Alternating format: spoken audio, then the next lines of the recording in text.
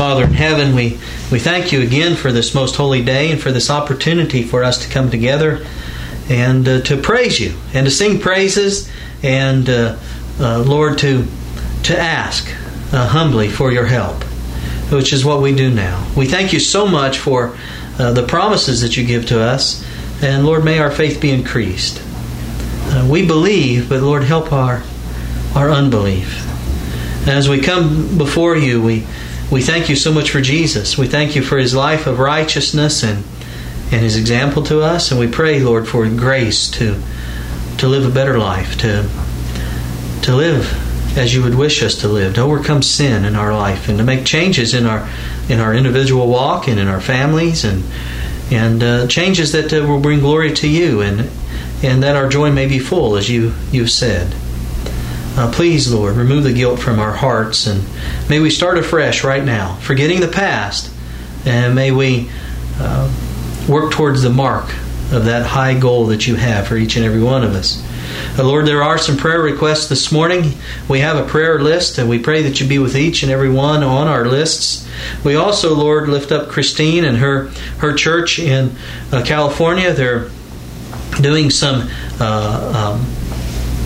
health outreach projects. There's a fair that is this month. We pray that you be near them and they may reach souls with the truth of health reform, and that they may come to know Jesus through that. Teresa asks that we pray for each other, and Lord, that we may lift each other up. And she's also looking for employment, and Lord, we pray that you will bless her to that end, that she may be able to sustain herself and to help fund the gospel work. We've got news last night, Lord, of Luke, who is in the hospital, and we pray that you will be very near to him, that he may come to see you more fully and clearly as you heal him. Lord, I was contacted this week with an opportunity to plan some meetings for next year. I pray, Lord, that your hand will be in that as we work together in making that a reality. And also, Lord, I lift up the members in the church in Battle Creek as we come together in better organization and the goals that we have set. I pray that you'll bless us. And those that I'm studying with, those who have requested free books and Bible studies, I pray, Lord, that you be very near to them. And help us to work out the differences between ourselves, Lord, that we may indeed be one, as Jesus prayed for. And that is my prayer today, Lord, and I ask that you will hear it, and thank you for answering it in the name of Jesus, our Savior. Amen.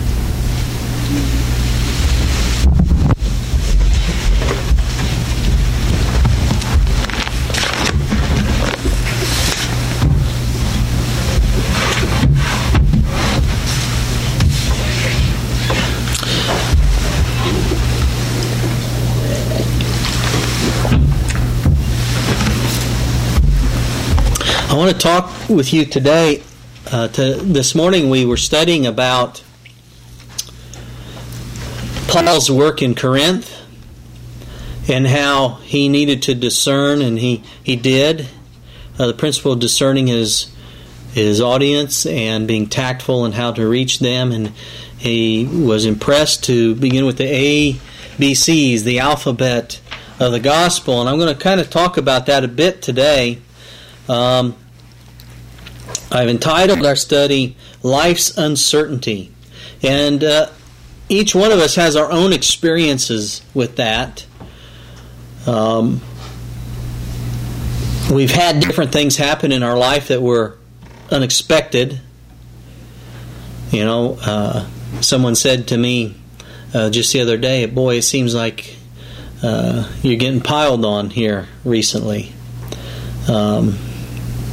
And that happens. Sometimes we have peaks and sometimes we have valleys, don't we? Isn't that your experience? Sometimes we have peaks in our life and sometimes we have valleys.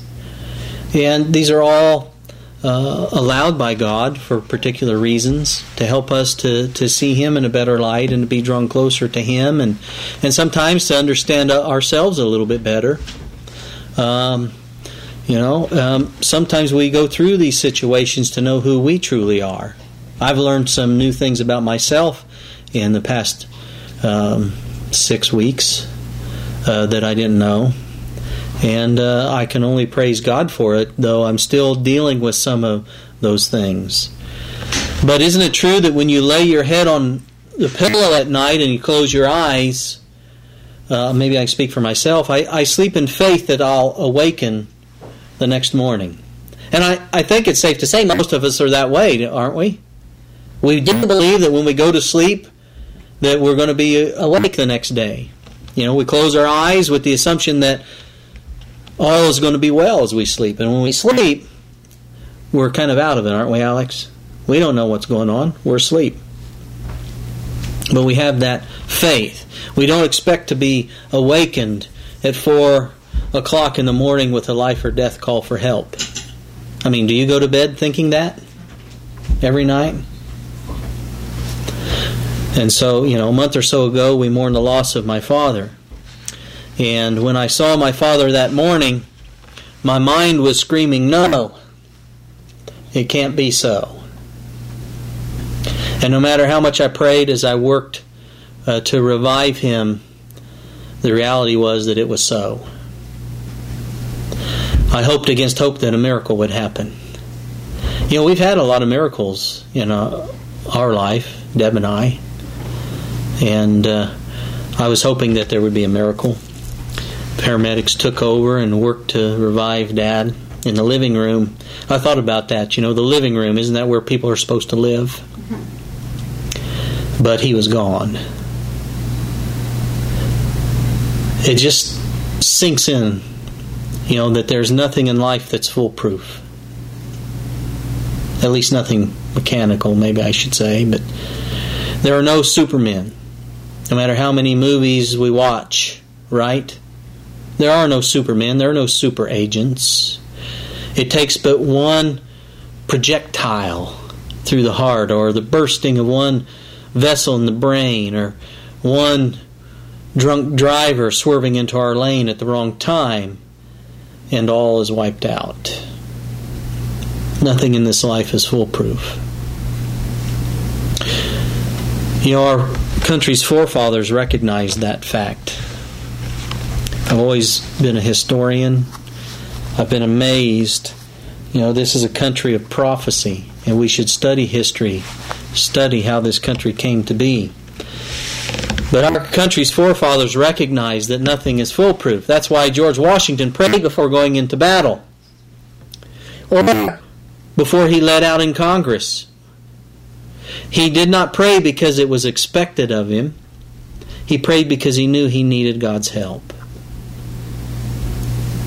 He was totally dependent upon God. And thus he declared a national day of fasting and prayer as the president of this country. Our forefathers recognized that there are too many things that can and will go wrong.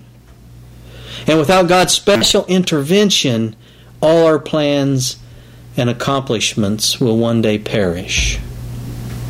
How old are you, Alex? 15? Do you ever think that someday you'll be my age? That probably never crosses your mind, does it? He tries not to. He tries not to, thank you. Yeah, well, when I was 15, I never thought about that either. But one day, everything in our life will come to an end. All our accomplishments will be over with. And the forefathers knew this. That's why in the Constitution they specifically stated that we are one nation under God. Not under the president, not one nation under Congress, but under God. They knew that we would only remain a nation as long as God was in control, and that when He ceased to bless, the nation would begin to suffer reverses until it would cease to exist. And we kind of see those things today, don't we? I'll tell you this isn't the same country that I grew up in. There have been some very drastic changes. We're seeing an increase in calamities and tragedies, and the world knows that something's not right. something is going on and they don't know what to do or where to go for an answer. One of the kind of neat things about these social networks and about Facebook is I've been able to contact old schoolmates that I haven't seen in 30 years. And I look at Facebook as not only I'm able to contact and stay in touch with family, but as evangelism. That's probably my main object, is to reach people.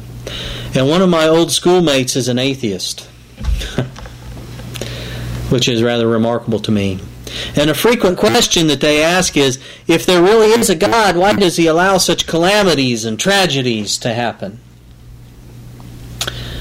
And at times, I don't deal with atheists too often, but at times my response has been, why should God protect you from disaster?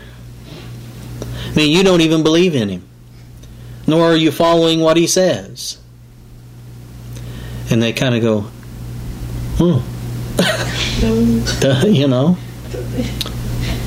The fact is, friends, that God cannot bless sin. And so when people continue to disbelieve and disobey, they reap what is sown. Not because God has left them, but because they deny His help. Let's take our Bibles and turn to Luke chapter 21. Luke chapter 21, Matthew 24, all these sayings of Jesus about the end of time can bring varied emotions to us. It can maybe make us fearful. Luke chapter 21, I want to read verses 9 to 11. Here Jesus, He says, "But when ye shall hear of wars and commotions, be not terrified." Why would He say, be not terrified? Because the natural thing is to be terrified, isn't it? What? What did you say? 21, 9 through 11. Luke chapter 21, verse 9 to 11. "But when ye shall hear of wars and commotions, be not terrified." So, there is that natural reaction, isn't there? Jesus said, don't be terrified, be not terrified, for these things must first come to pass, but the end is not by and by.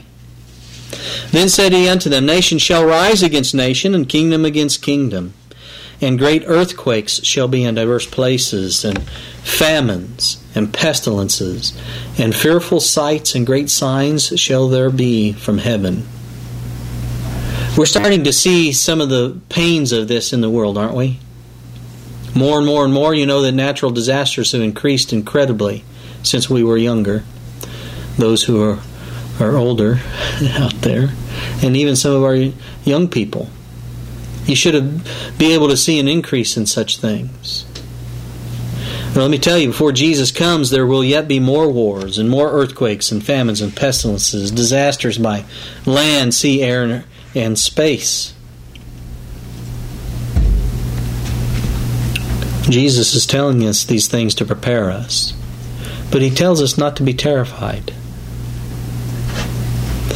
From Testimonies for the Church, Volume 6, page 408, that would be 6T408. I'm going to share this with you. She says, the restraining Spirit of God is even now being withdrawn from the world.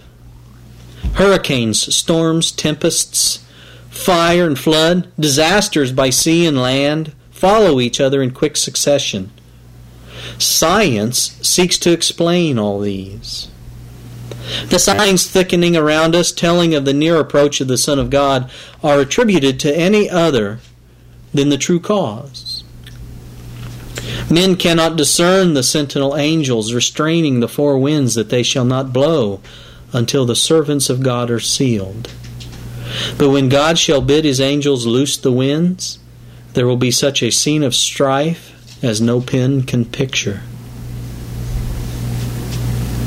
And so again, I ask you, beloved, as you review the news over the past few years, has there been a continuing increase in disasters and tragedies? I think you'd be very hard-pressed to say no. When will people learn that we need God to survive? It's amazing, really. In Daniel 4, we have the incident of Nebuchadnezzar, who had lifted himself in such high esteem that he denied God. And that's a real danger. Verse 29 says, at the end of 12 months he walked into the palace of the kingdom of Babylon.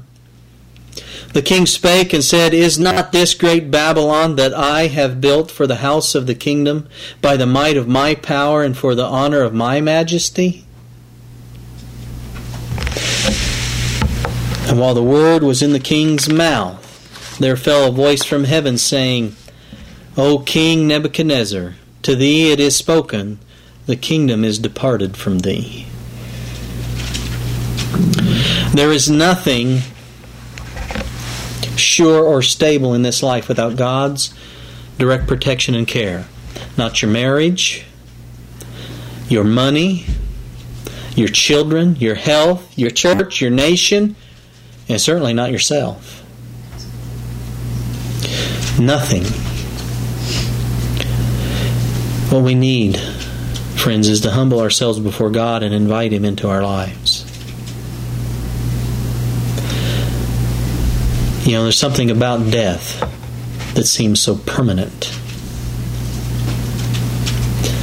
Because when someone dies, they're gone. We can wish other things, but the reality is they're gone. Our dog died last week. Somehow he'd gotten away from home, and we're still trying to figure out how he ended up where he was, and he got hit by a vehicle, and he was killed. And no matter how much we remember him and wish that it wasn't so, there is a permanence to it. It is the great reality checker. But you know, one day there will be no more death. And that's something to look forward to, isn't it? We need to realize our total dependence upon God. You know, everything may be going right in your life. Everything may have gone right for a long time, but it only takes a moment to turn everything around. And if God is not in control of your life, that moment's coming. It'll come at a most unexpected time. It'll come suddenly. And in this world, living is one of life's uncertainties. I want you to think about that. Living is one of life's uncertainties in this world. My father passed away suddenly Sabbath morning, August 20th, 2011, and we cry for him still. But did you know that before you and I go to sleep tonight, approximately 150,000 people on planet Earth will have died today? 150,000 people. We don't know them. You know, but every one of them was special. Most of them had families, I'm sure. Mothers, fathers, sons, and daughters, spouses, who are even now mourning them. Over 150,000 people each day. This earth is a disaster. It's time to get right with God, don't you think? It's time to do the work He's given us to do. It's time for Jesus to come. I'm telling you about a situation that Jesus talked about. You know, they would often come to Jesus with this news or that news. And here's a scenario where that was the case. Luke chapter 13 and verse 1 says, there were present at that season some that told him, that's Jesus, of the Galileans, whose blood Pilate had mingled with their sacrifices. This is the only particular place in the Bible where this is spoken of, by the way. Here Jesus is, and He has these people who come. You know how news travels, right? Today. Travels very quickly, doesn't it? Something happens on the other side of the world, and it's spread over to this country within a matter of minutes, just moments. But it was a lot of word of mouth back then. So here we have something happen, and this news comes to Jesus. And it's about these Galileans. You know, one time these Galileans, they were peaceably worshiping in Jerusalem, and they were offering their sacrifices.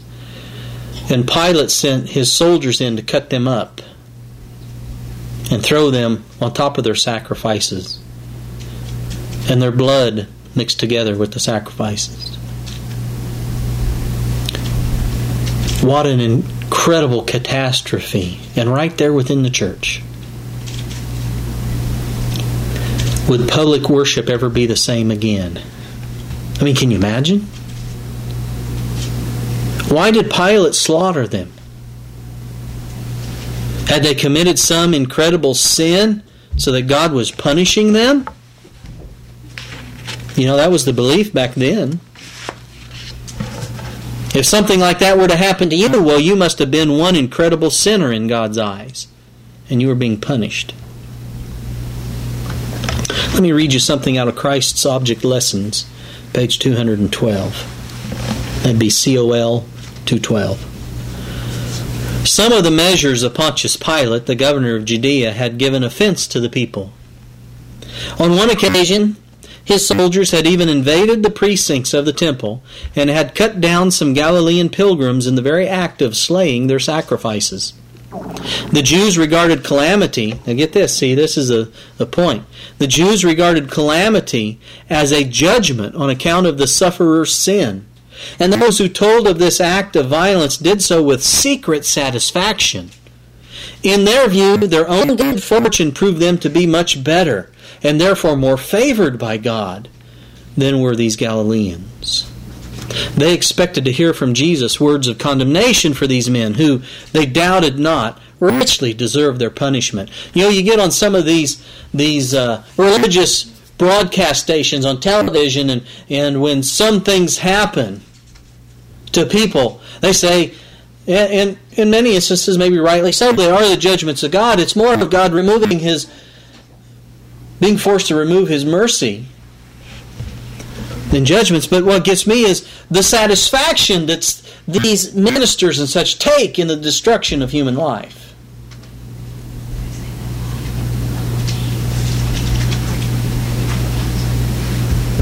I want you to notice what Jesus said after hearing about this slaughter. Luke 13, verses 2 and 3, He says, "And Jesus answering said unto them, Suppose ye that these Galileans were sinners above all the Galileans, because they suffered such things? I tell you, nay. But except ye repent, ye shall all likewise perish." Wow, that's pretty harsh words, don't you think? Here they get this news. Wow, Pilate came in and slaughtered these Galileans. Well, they really must have deserved it. And I'm still alive, so I must be much better than those Galileans. Thank God it wasn't me. I'm in pretty good shape. And Jesus is saying, you think that they were worse than all the other Galileans who are alive? You think you're better?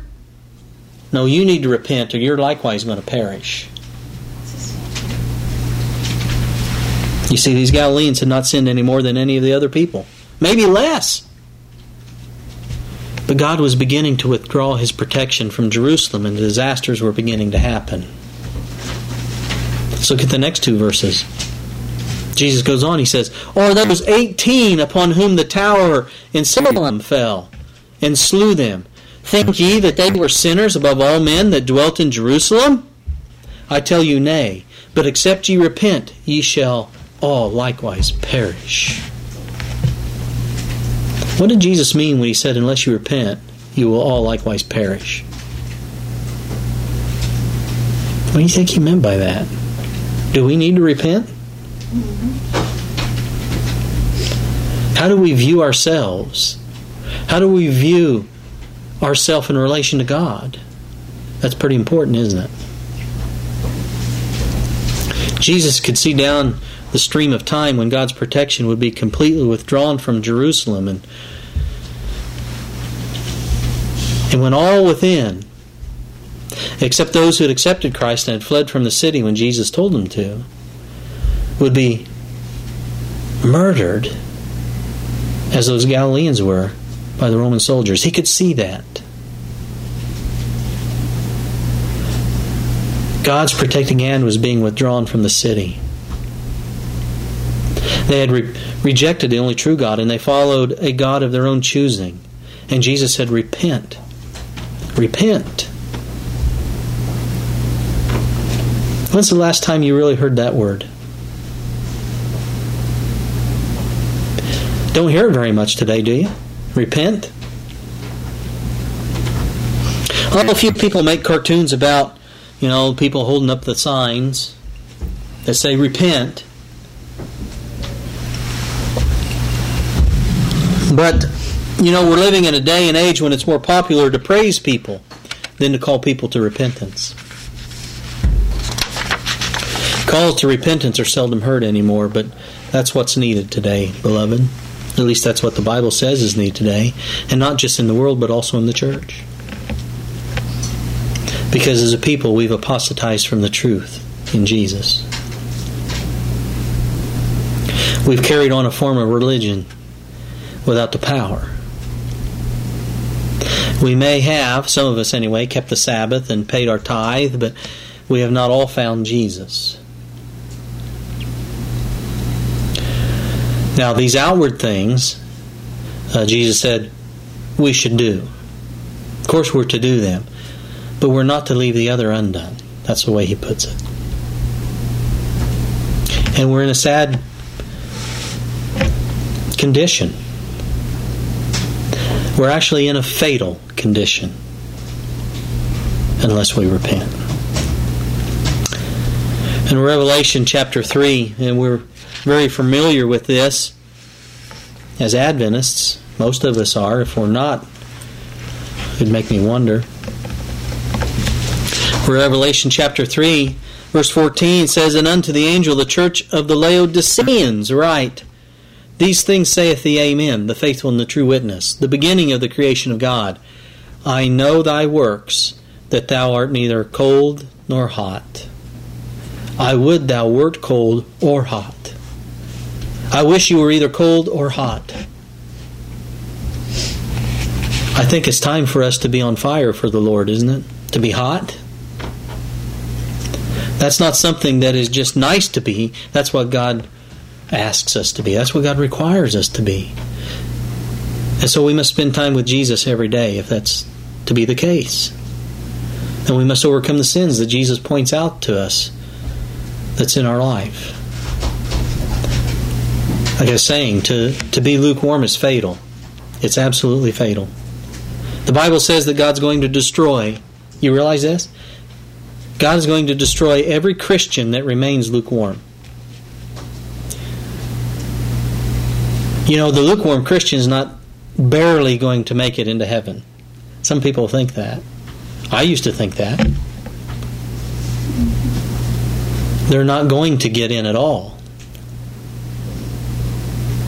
It's time that Jesus becomes our all in all. It's time that He is the all-absorbing theme of our life. Not football, not the internet, not television programs or movies, not secular music, not making money, whatever it is that consumes our life. I have some simple questions for you to seriously consider, and believe me, I consider them myself too. Do you spend more time reading the Bible or surfing the net? Do you spend more time tuned into movies or in prayer? What is molding your life? Where do your thoughts run in your leisure times? Someday, while people are eating and drinking and marrying and being given in marriage and life seems to be progressing, an explosion is going to take place. The sky's suddenly going to rip apart. And whole islands are going to be moved out of their places, and streams are going to cease to flow. And the homes we've lived in are going to be ripped apart. Maybe you don't think about these things, but I do. Like lightning from the east, our Lord will come with thousands of holy angels, and life on planet Earth is suddenly going to come to a halt. And to many, it's going to be sudden, unlooked for, unexpected. And Jesus says, repent, or you're going to be lost. There's going to be a people prepared for Jesus when He returns. It's what He's wanting. It's what He's working for. It's what He wants us to be. It's found in Revelation 14. The first 5 verses speaks about this people, a remnant.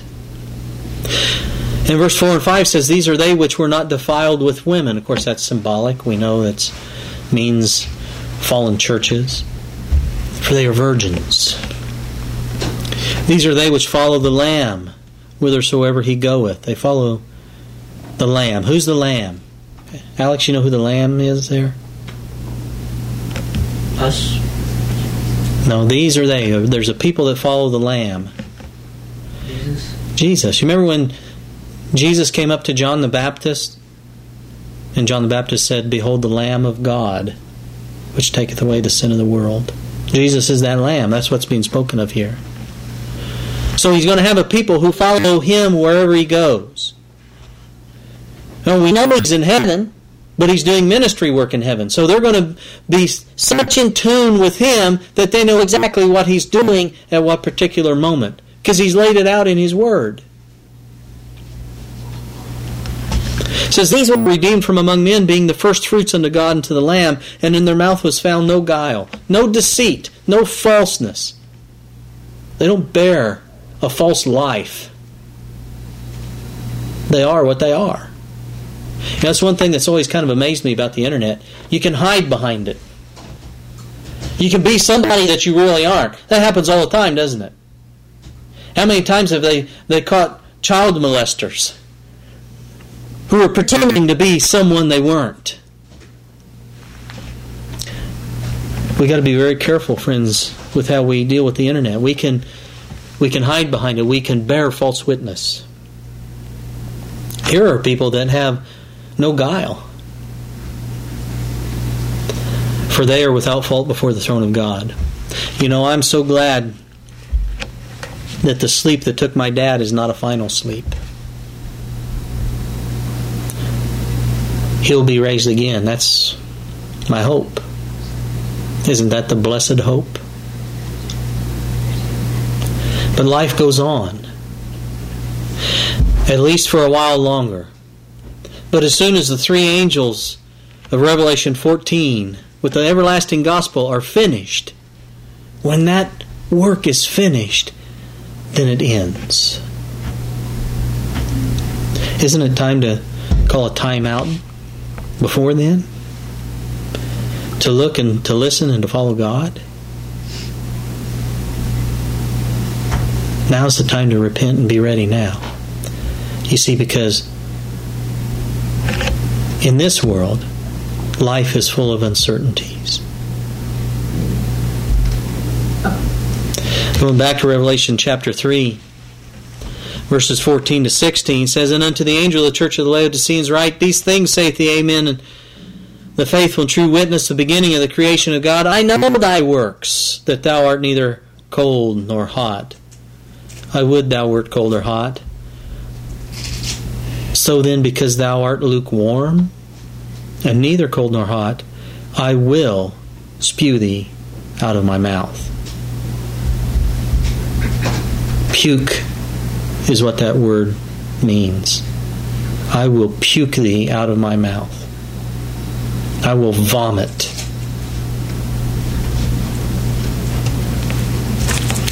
You know, the tragedy of life is that it ends.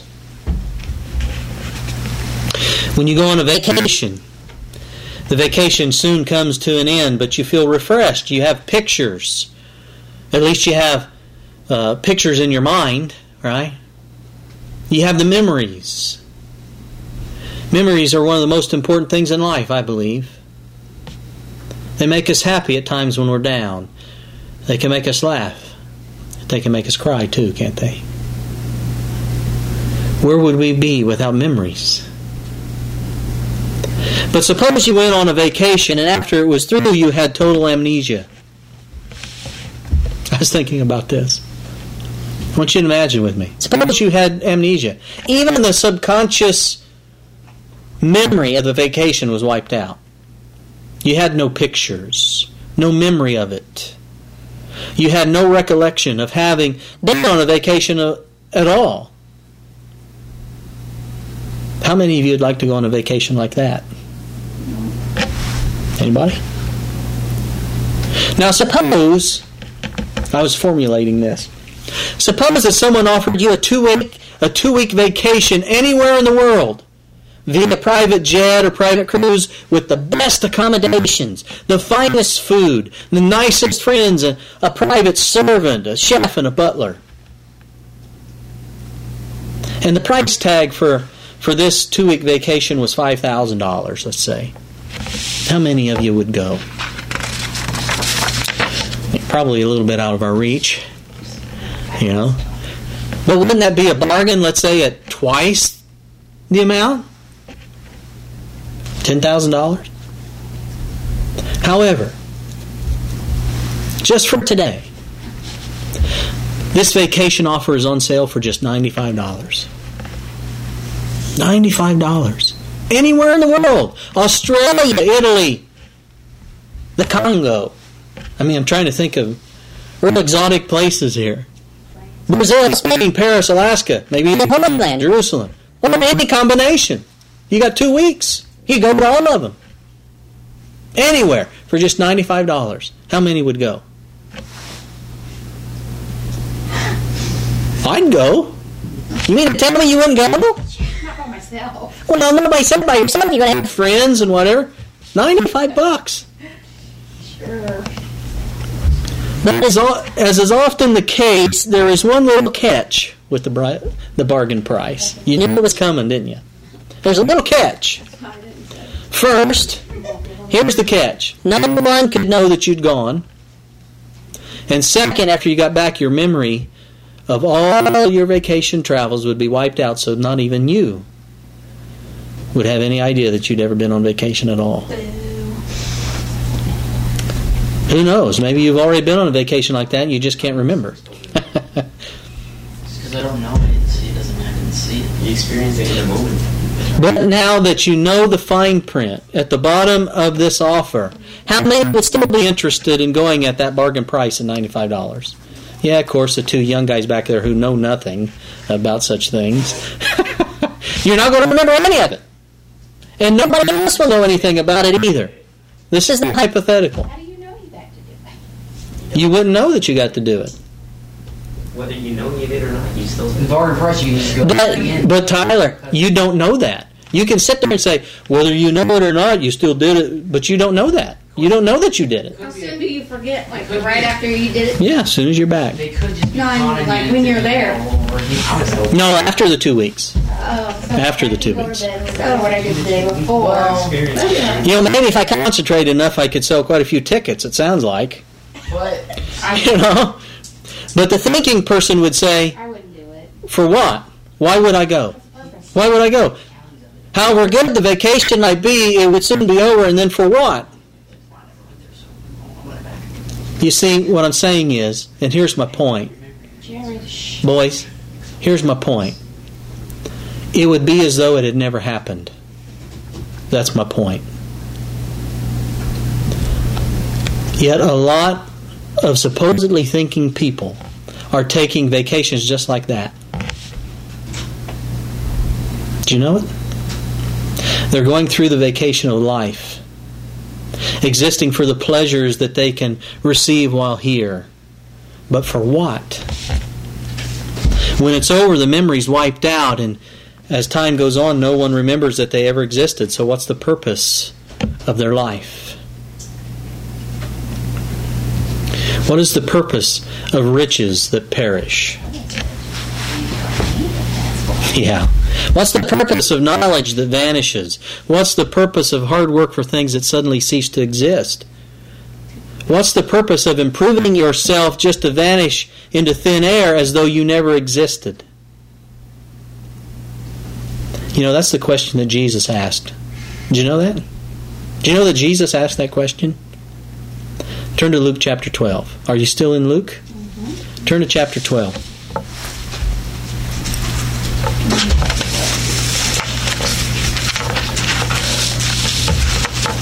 Verse 16. And he spake a parable unto them, saying, The ground of a certain rich man brought forth plentifully. And he thought within himself, saying, What shall I do, because I have no room where to bestow my fruits? And he said, This will I do. I will pull down my barns and build greater, and there will I bestow all my fruits and my goods. And I will say to my soul, Soul, thou hast much goods laid up for many years. Take thine ease, eat, drink, and be merry. But God said unto him, Thou fool, this night thy soul shall be required of thee. Then whose shall those things be which thou hast provided? So is he that layeth up treasure for himself and is not rich toward God. You can have all the insurance policies in the world. You can write up your will any way you want to. You can have all the alarm systems and security devices on your home that money can buy. But when you die, you lose it all. None of us own a thing in this life. Do you know that? Really? When you boil it all down? We only lease. We lease it from God. You might think you have a deed to your house. And we have a deed to our property here. But it's only a lease, really. And that lease runs out. That's why Jesus said in Matthew 6, verses 19-21, He said, Lay not up for yourselves treasures upon earth, where moth and rust doth corrupt, and where thieves break through and steal. But lay up for yourselves treasures in heaven, where neither moth nor rust doth corrupt, and where thieves do not break through nor steal. For where your treasure is, there will your heart be also. It's pretty good advice, isn't it? Beloved, if you are lost for eternity, I want you to think about this seriously. If you are lost for eternity, your life has been a total waste. I want you to think about that. If you are lost for eternity, your life has been a total waste. It doesn't matter what accomplishments you may have made or how rich or well thought of you were. You may have been the President of the United States. You may have been the richest person in the world. Maybe you've been a great war hero. But if you are eventually lost, what good was it? When your life ceases to exist, whatever the excuse for being lost, you might as well have never lived. And friends, that's the reality of it. That's the reality of it. You know, it's amazing to me the excuses that people can give for being lost. Essentially, that's how I've come to look at it anymore. Excuses for being lost. My parents were too strict. The preacher was boring. I've heard that before. I would have lost my job for keeping the Sabbath. I've heard that many times. The Bible's too hard to understand. It's my shopping day. Yeah, I've heard that one, haven't I? I didn't have time to study or read. Being a Christian is no fun. You can't do anything. I've sometimes wondered if when standing before God's bar of justice, if those who have good excuses, whatever that means, good excuses, are going to feel better about being lost than those who have poor excuses. Well, at least I'm better than you. I have better excuses. Well, you're both lost. Same result. There's but one real purpose in life, beloved, and that is to be saved through the blood of Jesus Christ. Let all other considerations vanish. It's to be saved through the blood of Jesus Christ. Now I get to some real important things here. That was important. But how is this accomplished? What is the alphabet of the gospel. You know, Jesus plainly said in Matthew 7 that there were going to be but very few people saved. Even though a whole lot of people are going to think that they're saved. How can we make sure that we are saved? In John chapter 5, verse 24, I want you to turn there because this is the crux of it, really. Friends, if you want the alphabet, the foundation of salvation,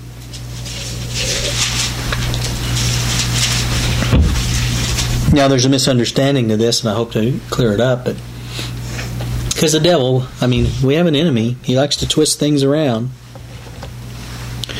John 5, verse 24, Jesus said, "Verily, verily, I say unto you, he that heareth my word, and believeth on him that sent me, hath" what? Everlasting life. Everlasting life. And shall not come into condemnation, but is passed from death unto life. Friends, if you want the nutshell of the gospel, Jesus has given it to us right there. Two things. And in John 17:3, which was our scripture reading, it says, "And this is life eternal, that they might know thee, the only true God, and Jesus Christ whom thou hast sent."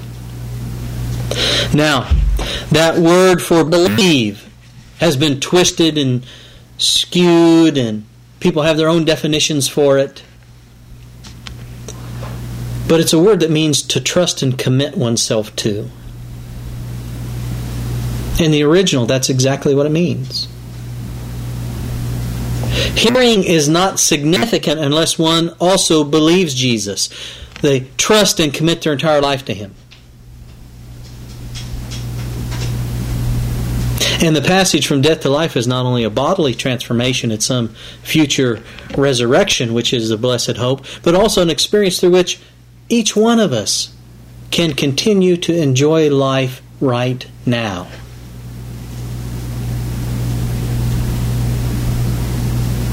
And this happens when you're born again. You're changed. This is what it takes to be saved. This is the alphabet of the gospel. According to Jesus, this is verily. In other versions it says most assuredly. Most assuredly the way. Unless we are hearing the voice of Jesus leading us day by day and following Him, then friends, we're lost. We're on our way down the wrong path. And we need to realize the seriousness of what we spend our time on each day. See, there are so many voices out there that are wanting to grab our attention.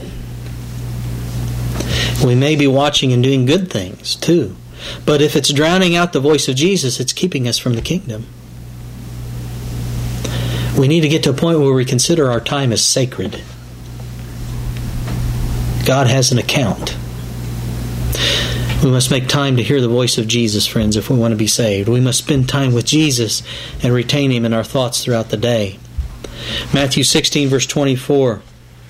If any man will come after me, let him deny himself and take up his cross and follow me. Follow me, Jesus.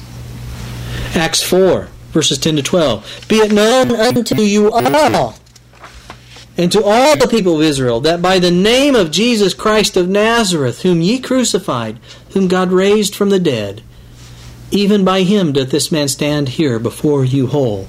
This is the stone which was set at naught of you builders, which is become the head of the corner. Neither is there salvation in any other, for there is none other name under heaven given among men, whereby we must be saved. What is that name? Jesus Christ. Jesus of Nazareth. The Savior. So I don't care that there are millions of people that follow Billy Graham. There's only one name under heaven where you can be saved. You know, Billy Graham said that there are many ways to heaven. There's only one name, friends. We must hear the voice of Jesus. And if we're not taking the time to hear the voice of Jesus through Bible study and through prayer, we are in a lost condition. That's something we got to come to grips with. We just got to. And I want you to understand the two things that Jesus said we must do in order to have eternal life. Now, we understand Jesus paid the price, didn't He? Jesus paid the price for us. He died to atone for our sins. But Jesus said that we also have something to do in order to receive the gift. And friends, Jesus said it, I didn't. It wasn't me. These are the two things we got to do. We must hear the words of Jesus, and we must believe, trust and commit to God. We must not only hear, we must commit. And Jesus said that this is the secret to eternal life. It's also the reason that most people will not be saved. Probably 95% are too busy to hear the voice of Jesus. But even the small percent that do hear the voice of Jesus, probably 95% of those do not commit or trust what they read or hear. They don't believe God. Oh, they believe that He exists. Even the devils believe that. Isn't that what James says? Even the devils believe, but tremble. They know God exists, but they don't believe Him. They do not believe His truthfulness. They don't believe His authority. They don't believe what He says. They don't accept His words, His wisdom, or His messengers. They do not commit their life to Him to live for eternity. That's the way it was with the Jews. They read the Bible. They knew the Scriptures, but they didn't believe. In John chapter 5, verses 37 to 40, it says, "And the Father Himself, which hath sent me, hath borne witness of me. Ye have neither heard His voice at any time, nor seen His shape. And ye have not His word abiding in you, for whom He hath sent, Him ye believe not. Search the Scriptures, for in them ye think ye have eternal life, and they are they which testify of me. And ye will not come to me, that ye might have life." Again, the milk of salvation is two things. You must hear and believe. Again, belief isn't just a mental assent that He exists. It's a trust and a commitment to. But the Jews couldn't. They didn't agree with their pride or their human logic. The leaders taught the people to reverence them instead. But Jesus claimed no human titles. Did you know that?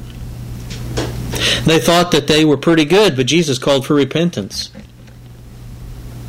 God had sent His Son into the world, but God's Son did not meet with their approval. They had read and memorized the Scriptures. They could quote whole sections of it. But you know what they did? They twisted it to their own destruction, and they would not believe in Him whom the Scriptures pointed to. That's why Jesus said, "You search the Scriptures, but they testify of me. And you're rejecting me."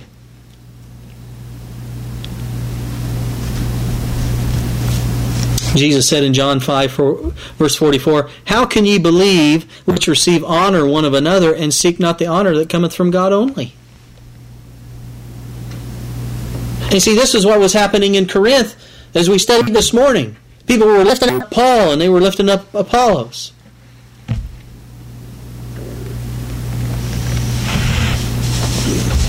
Friends, what we need today are to spend more time with the Scriptures and with the testimony of Jesus Christ, which the Bible says is the spirit of prophecy. We need to spend more time with the Scriptures, but more than that, we need to spend more time with it, I think, probably on our knees, in sincere repentance, clinging to the foot of the cross. Because that's where it is. That's where salvation is. It's at the foot of the cross. If Jesus should come to earth today, would He be accepted? Would He find a place in our church or in our hearts? Or would He be left outside knocking to get in? If Jesus should come to earth today, would you receive Him? I want to tell you that Jesus is here today. Did you know that? He's here through His representative. He's here. Matthew chapter 28, verses 19 and 20. Jesus gives us a promise. He gives us a mission and a promise. He says, "Go therefore and teach all nations, baptizing them in the name of the Father and of the Son and of the Holy Ghost, teaching them to observe all things whatsoever I have commanded you. And lo," here's the promise, "I am with you always, even unto the end of the world." He's still here. You may not see Him, but then the Jews in Jerusalem 2,000 years ago never thought that they had met the Messiah either. But He was there, and He is here. But is He unrecognized and unaccepted, just as He was then? In John 14, verse 19, Jesus said, "Yet a little while, and the world seeth me no more. But ye see me, because I live. Ye also live. At that day ye shall know that I am in my Father, and ye in me, and I in you. He that hath my commandments, and keepeth them, he it is that loveth me, and he that loveth me shall be loved of my Father, and I will love him, and will manifest myself to him." So who is it that will see Jesus? Christ is saying here, he who hears the words of Jesus and believes in Him. And then Jesus says, "He that hath my commandments." How do you have the commandments of Jesus? Well, you read them, don't you? Isn't that Jesus speaking to us when we read the commandments? And then by the Spirit they're put into our minds. He that hath my commandments and keepeth them. He who believes what Jesus said, in Him Jesus said, "I will come and abide." Again, what does it require to be saved? Two things. When you really boil it all down, we must hear the words of Jesus, and we must trust and commit to Him. If you were living in Jerusalem, and God should choose to send His Son in the form of a humble Galilean peasant, and you were expecting some royalty, would you believe? These are questions I've thought of before through time. I mean, it's easy for us to say, how is it that they didn't know that He was the Messiah? Why didn't they follow Him? Would you have back then? Many today say, "Oh yeah, I would have followed Him." How do you know? If you're not following Him today, you would have never followed Him back then.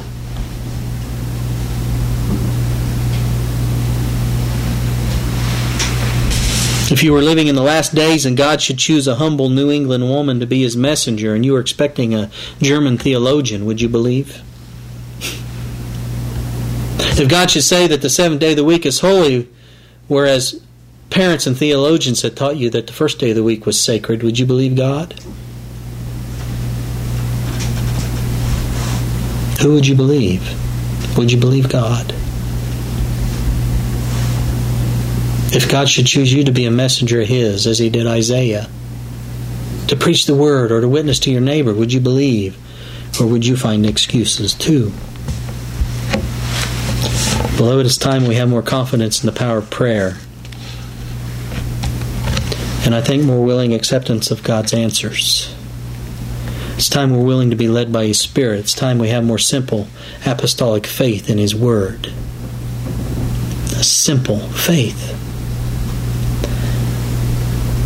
I've seen little sayings, on shirts and different places. God said it, I believe it. Sometimes I wonder about the people who wear such things. Do you really? It's time we quit reasoning away what we're told about how to treat the sick, how to choose our spouses, educate our young people, raise our children, dress modestly and behave righteously. It's time we study, rightly dividing the word of truth, so that we're not putting our own interpretation on it. But having honestly ascertained what God has said, it's time we simply believed and obeyed. Is that right or wrong? Is that right or wrong of me to say?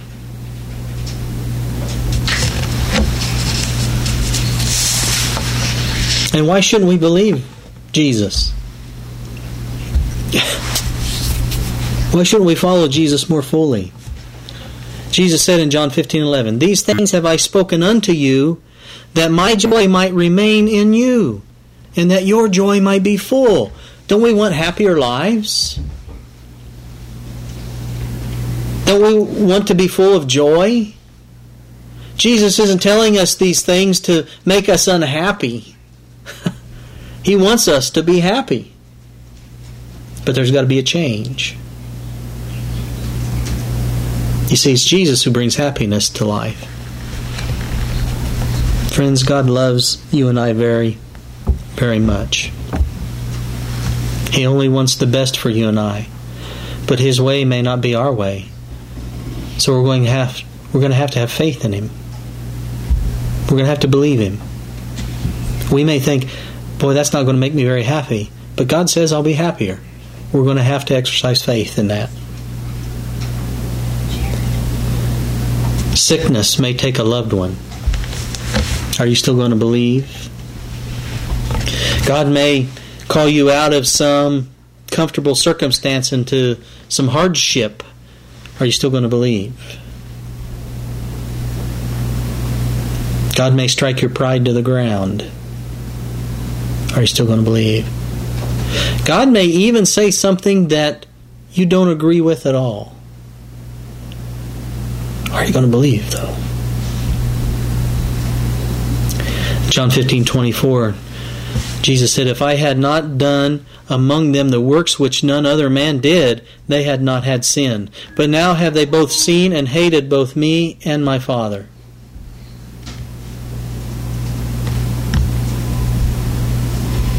They'd seen His works. They saw His life, but they hated Him and the Father.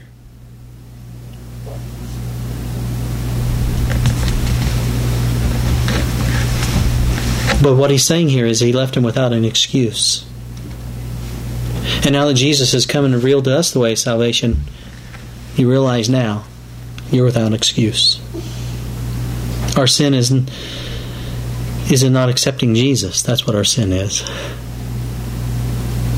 Who is the way, the truth, and the life. James said, "To him that knoweth to do good and doeth it not, to him it is sin." Are we hearing Jesus? Do we believe? It's two things. Like I said, life is full of uncertainty. We don't know if there will be a tomorrow for each of us. When going through the belongings of my brother who died 5 years ago, I came across tickets to a concert that he planned to attend. It was scheduled just 2 days after he was killed. My brother was certain that he was going to attend that concert. He didn't. Life is full of uncertainty. My dad went to bed August 19th with the intention of getting to church early the next morning as he was scheduled to be the greeter. He didn't make it. Life is filled with uncertainty. In the grand theme of the gospel, was my brother's life a waste? Was my father's life a waste? What about your life? Is it wasting away? Are you listening to the Holy Spirit as it pricks your heart? What are you doing about it? Are you listening? Are you believing?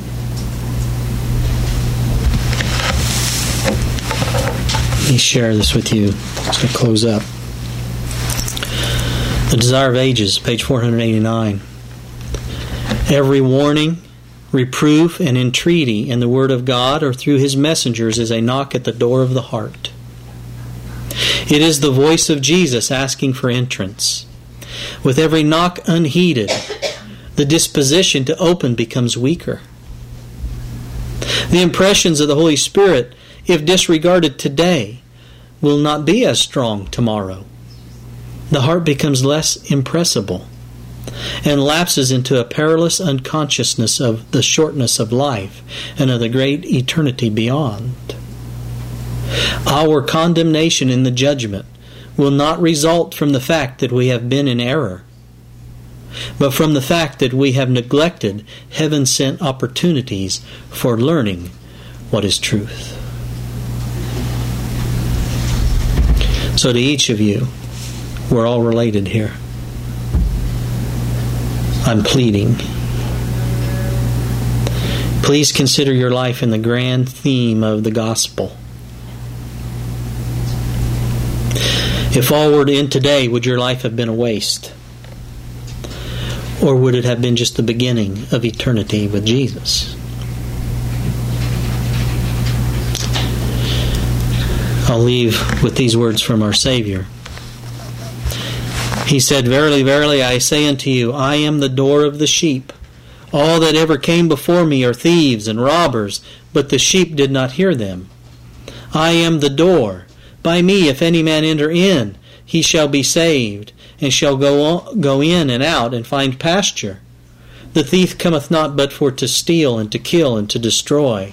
I am come, that they might have life, and that they might have it more abundantly." Jesus is calling you right now to cease the busyness in your life, to shut down the laptop, to put away the telephone, turn off the television, to close out of Facebook, to come home from the party and to hear His voice speaking to you. Listen to His voice and believe what He says, for it is the only certain thing there really is in life. Listen to Jesus and go through the door. And you know what you're going to have? You'll have the certainty of eternal life. Let's pray. Father in heaven, we thank you so very, very much again for Jesus, for the opportunity to be saved. Lord, I pray that these words fall upon all the hearts here, that the seeds are planted, that they hear what's being said, that they contemplate their life in the theme of eternity. I don't want anyone here to perish. I wish all to be saved. Help us, Lord, to listen, to make time, and to believe. May we keep this day holy, Lord, and bring glory to Thy name. And we praise You for hearing our prayer in Jesus' name. Amen.